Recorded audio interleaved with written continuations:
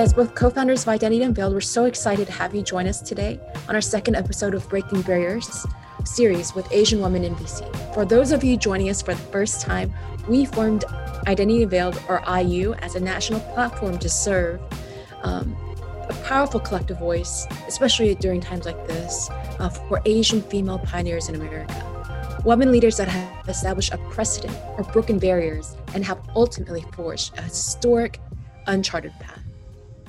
And our reason for doing this is actually quite simple. You know, we often see the results of success and living in the shadows of the model minority myth. And so rarely do we get a glimpse into the journey it took to get there. And so using this platform, which couldn't be more timely in light of the unfortunate rise in Asian hate crimes across our country. So we really appreciate your support and your continued support as we give the spotlight to amazing women like Maithili today and other Asian women leaders across the US. So you can follow our stories here on Hub, and you can also join us on Apple Podcasts and Spotify. Well, let's get right to it since we're about 10 minutes after and we've got so much that we want to cover with Maithili's story. Diane, why don't you just tell us a little bit about Maithili before we get started? Absolutely. Maithili is, and I apologize if I'm not saying it right,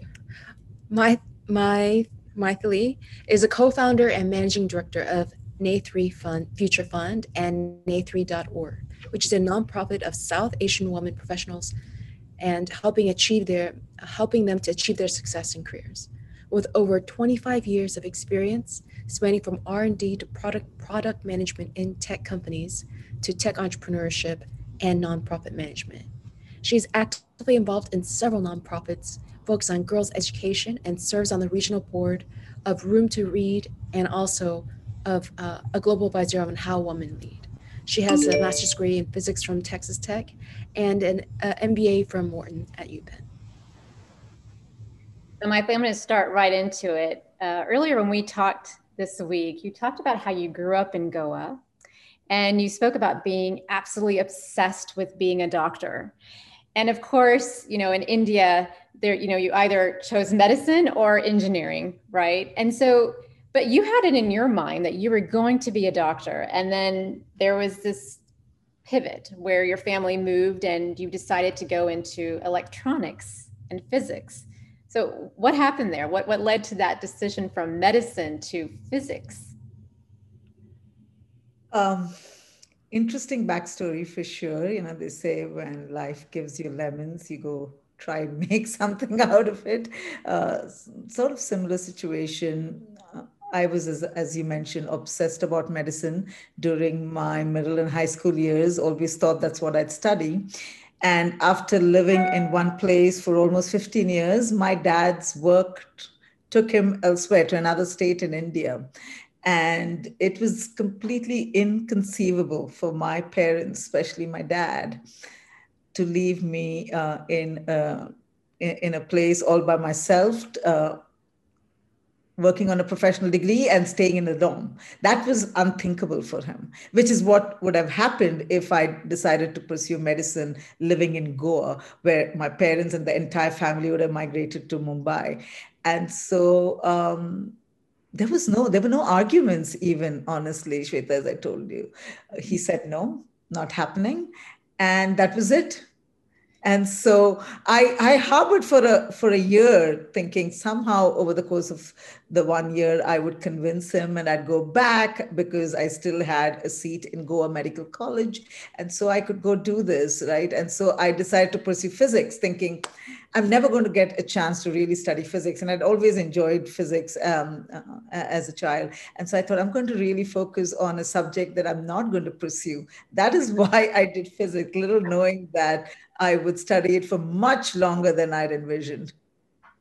And here it is, you know, your dad would not let you stay in Goa, and still yet you somehow found yourself in Texas pursuing a graduate degree. Now, how did you convince your father to move all the way across the world to Texas? I actually didn't. I left it to my mom. This was all a very sort of strategic ploy between my mom and me. My mom actually told me, you do everything you need to do in terms of applying to schools. I can't help you there. I know nothing about the process. My mom was always very ambitious. She didn't get to go to college herself because she came from a family of 11 where there were 7 boys and 4 girls. And she and her older sister didn't get to go to college because the boys had to go. And so she was determined that she was already feeling quite guilty about not being able to put her foot down and letting me go study medicine. So this time she was very clear about supporting me in this endeavor. She said, all you have to do is get a scholarship and I will make sure to convince your dad. And so that ploy or strategy worked quite well, actually. And she did all of the maneuvering and the positioning, as I'd say, whereas I had to focus on applying and getting my scholarship. And that's how I landed in Texas. So you get to Texas. I got to ask, being a woman, you weren't married, although the pressure was there for you to get married before you came. How was that? How did you find belonging and community being a South Asian woman in Texas that time? Fascinating. I mean, I have so many adjectives that come to mind because this was Lubbock, Texas in 89. Lubbock, as you know, is also, especially Shweta, you coming from Texas, is also the Bible Belt. I would constantly run into folks trying to convert me, convert my religion. There were folks that would just run up to me as I'd walk on campus and, they wanted to know where I came from. And if I said India, they'd say, oh, I saw in an Indiana Jones movie, they eat monkey brains in India, don't they? Do you eat monkey brains? And then, of course, once I assured them that I didn't, and as we progressed in the conversation, the next sort of surprising element for most of them was the fact that I could speak English or articulate as well as I did in English. And I had to let them know that I could only think in English and that I actually didn't have the ability to think in any other language other than English. And for many of us in India, that was the norm. But that was always a surprising element for people I'd run into. Even students, I was, a teaching assistant for a semester. And I remember students being of course, I had a strange accent in their view, but still they would be really surprised that I could articulate in English. That was one of the most common questions I'd get. Yes. Yeah. Well, you proved them wrong and that you were very capable. So you moved from Texas Tech. You graduated from Texas Tech and your career takes you through IBM. You focused a lot on R&D. And then, so you were going to play around in the South for a bit, and then you got to the West Coast. So what took you to the West Coast?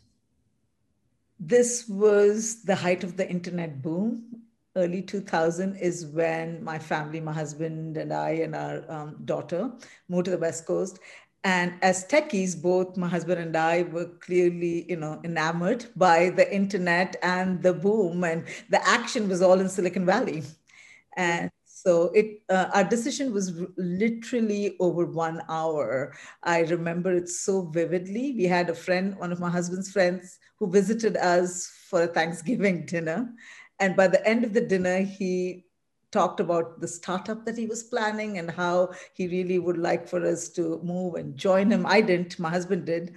But, and we said yes, because, we're both major risk takers, my husband and I. We call ourselves mavericks. We just built a home, by the way, at that point in New Jersey. We built a home, moved in, and had just bought some furniture when we decided to move again, all the way cross country. So you join a tech startup. We both joined startups. Okay, so you kind of rode that wave. Yes. And that was your entree into the whole technology startup Bay Area forum. I actually have a very interesting, if I may take a few seconds, anecdote from that experience. So this was, as I said, the internet boom, right? And so when you had a technology background, like I did at that time,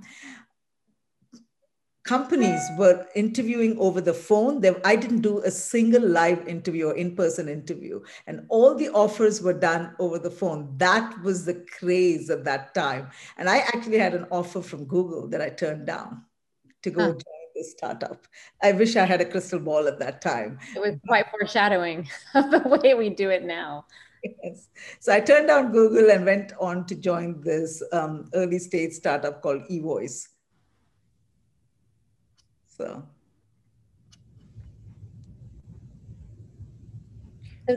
So then what was kind of that pivotal moment for you that you jumped from startup entrepreneurial world into becoming an investor? Several steps and maybe even missteps along the way before I got there, I'd say. So, I spent several years staying in tech, in product management primarily, and then did first a pivot and went on to head up a nonprofit organization, which was very much an entrepreneurial startup-like experience because there was this new venture philanthropy model that was evolving that was fascinating. And so I jumped and did that first for about 5 years and learned a lot. I'd say that was definitely transformative and almost baptism by fire for me because I learned, what fundraising really meant. I learned how to manage very large teams. We had teams, all across the US as well as in India. I also learned how to manage with very little resources. And I always tell folks, before you do a startup, go work in a nonprofit. You'll really learn, startup life will look easier actually or pales in comparison in terms of managing with little to no resources. But it was around 2006 when I was at this nonprofit, that the itch to go back to tech started to become stronger. And I had this opportunity to go run. I was not the founder. The company had two early founders who were tinkering with the idea in the garage, but I really took that idea, went and raised the first seed round, built the team. I was the CEO of this tech company. And we built our MVP. We had quite a bit of traction, but it was trying to raise a Series A and scale the company when I have to say that was a huge aha moment.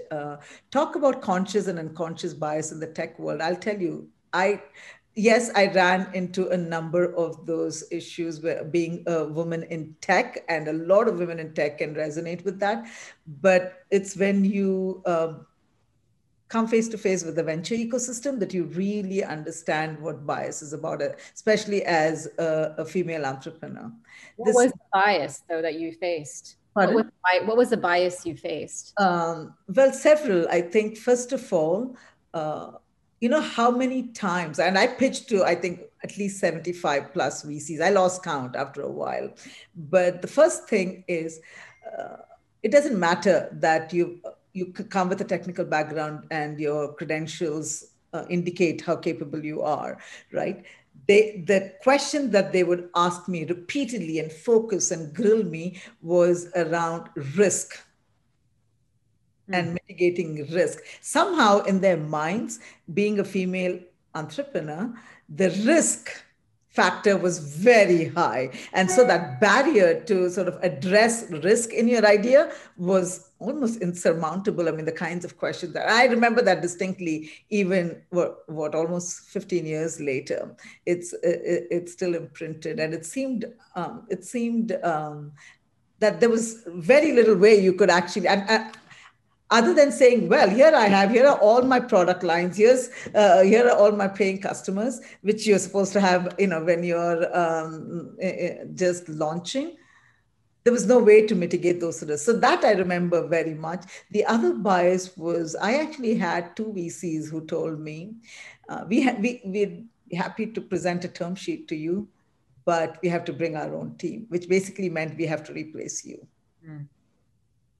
So I don't know if bias gets any more direct than that. How did you overcome that when they said that we have to replace you? How did you respond to that? I refused. I mean, I didn't take those term sheets. And of course, we had to close the company because of that, because we couldn't close the round and we couldn't continue further. So we had to, do a fire sale of our IP and assets and basically shut down the company. No other choice. But that's how I dealt with it. What was the reason that they wanted to bring in their own team? Like, did they have a solid reason for that? No, they don't give you reasons. They don't give you any explanations. I mean, you get, even today, I talk to several female founders and they say they have no visibility into why they are turned down for funding. And that really has to change. It's not to say, that they don't have valid reasons, but there's absolutely no visibility at all. And this is something that I see very different with female funders or female investors. Most of the female investors that I worked with, and I worked in a number of female-led investment teams, they're very, very particular and very conscientious about giving feedback that matters, that will really help the founder, traverse the path to getting successfully founded, or not. Not every idea can be funded clearly, and not every founder can be funded. But I think, especially with women, especially with first-time female entrepreneurs, or male entrepreneurs for that matter, right? It's important that they get the right kind of feedback. Absolutely. So let's pivot to, the success you've had with Nethree in your nonprofit, and how it grew within 1 year to over 1,600 members. That's incredible. What I would love to learn is, did you realize you were going to go into VC after that? Sorry, what was the last question? Did you realize you were going to go into VC after starting a nonprofit?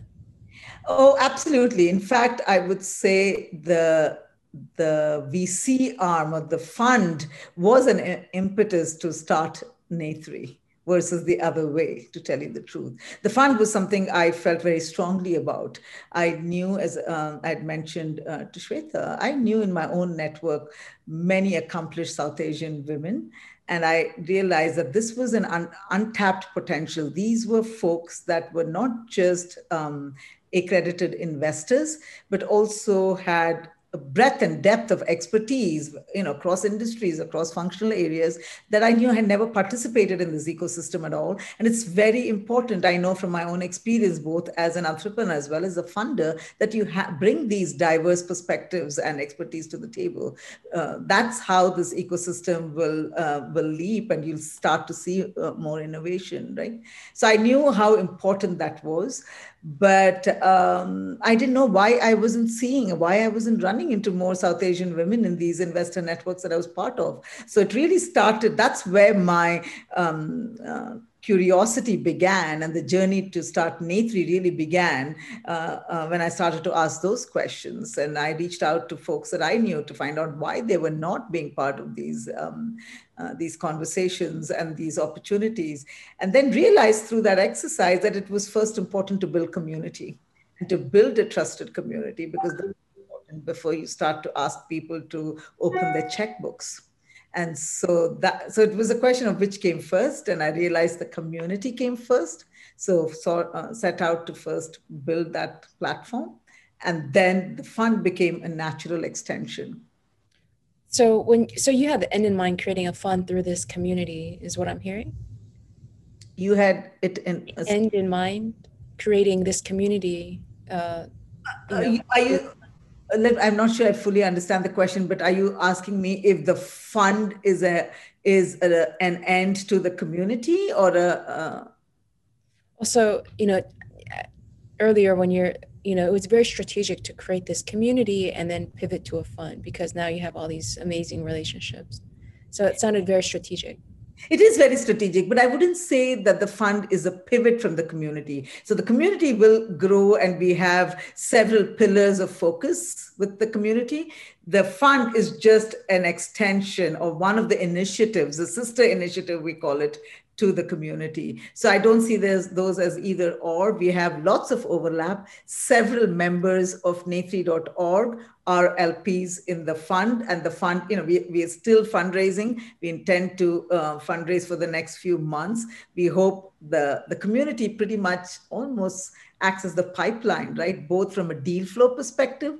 We have several South Asian female founders from Nethree.org, from the community, that will hopefully apply to seek funding, and if not funding, will leverage the resources that we're building under the fund umbrella to help them thrive. So I see these very much interconnected. Mm-hmm. Mm-hmm. Are your LPs largely in the US through the NA3 Yes, trade? we have a small number, I mean, probably a very, very small number in single digits from Canada. And we're starting to suddenly see a little bit of interest from the UK. I mean, we haven't even really honestly marketed the fund in any big way because we are leveraging a SEC structure that allows us to have 249 LPs if it's a $10 million or under fund, but they all have to be accredited investors. So a lot of our outreach is very, very focused and direct. I am curious as we think about the community, the South Asian community, and specifically for women, what do you think are, what are you noticing, or do you know are the challenges that you feel are unique to South Asian females entrepreneurs, and even in the investment capacity? Well, I'll tell you first, several times I run into this when I talk to potential investors. And I think this is definitely a cultural nuance, very pronounced, certainly in the South Asian community. And I won't say I can relate to it, but I understand it. So many of the women that I've spoken to, these are all senior operators, senior leaders that are financially independent. But when it comes to investing decisions, the common theme has been it's not about asking or consulting with, it's not about consulting with my spouse, it's about asking permission to do this. And these are women, as I said, on paper, financially independent, who are holding it on their own, who are senior VP level and above, saying this. So it's very interesting. And I've seen, it's not just one or two, several have indicated this, that How do you they manage that? permission. Why is that? I mean, how do you manage it? I mean, how do you manage that? Well, it's taken time. I mean, I've had calls with the husband on Zoom. That's what it took, right? But I've also been very clear that it's the woman that will be listed as the LP. The communications, the fund communications will all go to the woman. She will be the signatory, and that is really important. So, small changes, but hopefully. And also, one of the things we have promised as part of the fund is education, LP education, right? In terms of whether it's terms, many of them, and again, these are very smart people, incredibly capable women, right? And so they're just new to this world of investing, and so our goal is to ensure that we have a strong education focus. So through the education, what are some of the assurances that you can give to women who, have to seek counsel from their partner in order to move forward with how to manage their own money? Tough question. I don't know if we can actually give them any assurances because honestly, I think this is something they need to take charge of. But what we can do is inform them with knowledge, right? A lot of the fear, the hesitation, I think comes from never having done this before and fearing that they don't know how, they could make mistakes, what if they lose all their money? And so I think a lot of it comes from that. And hopefully through education, through this journey as an LP, they will be better informed. As I said, these are all, very smart women. And so they will understand the nuances of investing. What does it mean to do due diligence? How does one even evaluate a startup company? What does capital call mean? I mean, what does an LP even mean? A lot of people have asked me, what is an LP? What is this?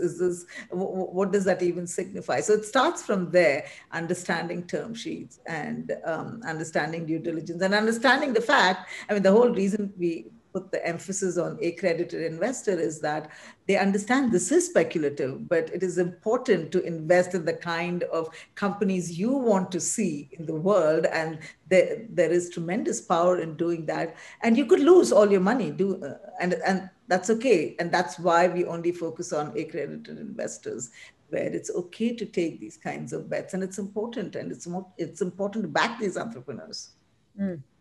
Tell us more about on the fund in terms of how many investments will you be doing for Fund One? And what So this stages? is Fund One.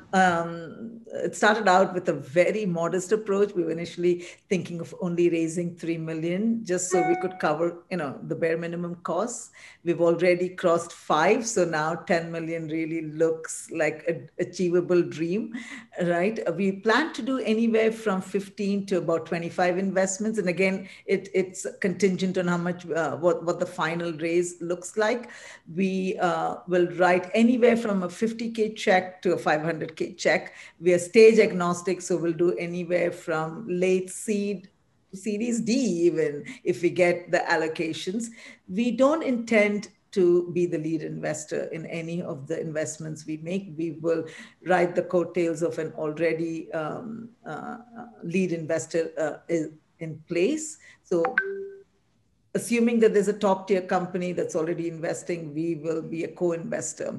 And the reason for that is the reason for being stage agnostic and really focusing more on the latter stages, the later stages, as well as being a co-investor, is because it's a first fund. And I told you the mind frame or the mental space, right, of our LPs being so risk averse. We don't want them to wait the full 10 years, which is the life of the fund, to see any kind of return, which is what happens when you invest in a very, very early stage. We want them to see some early returns and see this as a path to wealth creation and participation, right? And so that's why we want to make sure we have a diverse portfolio of late seed all the way through, much later stage companies. Wonderful. Well, I guess we can, next question is, what does the future of the fund look like? Where do you want to go? Where is, or are you casting the vision along with, amazing LP and the South Asian women community? Where is the fund? I hope our next fund is $100 million fund.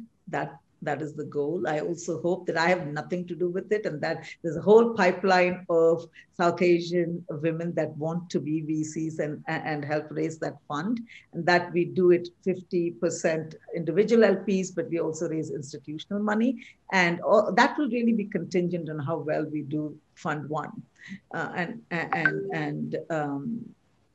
and tell the world that this can be done and it can be done well, and give that assurance. And so that's the dream or the vision, that we will have Fund 2 and Fund 3 and others as well.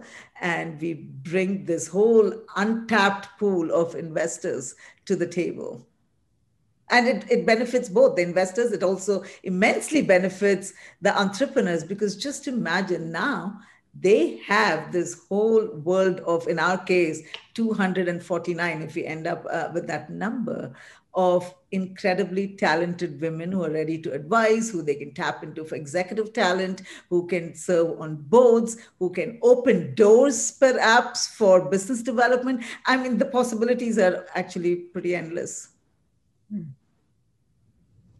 As I'm hearing you talk about this, Maithili, and it's interesting because the hesitation that some of your investors have, you don't have. Even as an entrepreneur, I think there's this thought around the risk, right? The risk of becoming an entrepreneur. And yes, I mean, in South Asian culture, maybe that risk piece is a little more prevalent. How did you work your way around risk? What is your mindset around risk?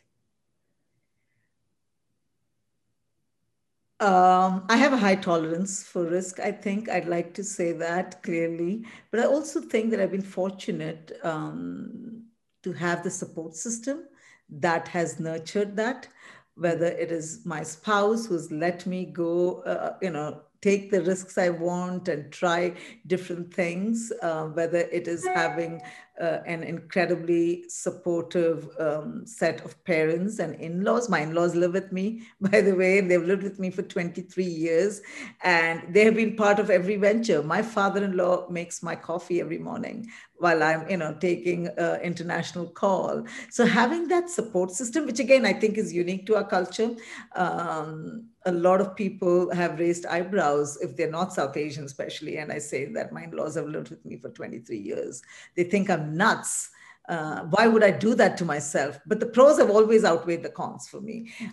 Whether it is help raising my daughters, whether it is just having, as I said, somebody that brings you coffee in the morning at 90. My father-in-law makes coffee, and he gets offended if I tell him one day, no, I don't want you to do this. I can do this myself. He would be terribly offended if I said that to him. So I think having that support system played a huge role. We underestimate the value of having that support system. I have benefited hugely. I think that's increased my propensity for risk, because Right. I feel, it's okay. I can go make a few mistakes. I can still go home, and I'm still mom. I'm still, I'm still okay. Yeah. I truly think that's what worked for me. Nothing else. There's no other magic. Just having that support structure. Yeah. It's been huge. So it was your husband, your partner who supported you. You didn't have to make a call to him to decide what it is that Yes. you I wanted. never asked permission, not once, actually. And neither did he have to tell you the truth. We both were this is what gender parity does, to tell you the truth. For us, we practice it every day at home. It's really important.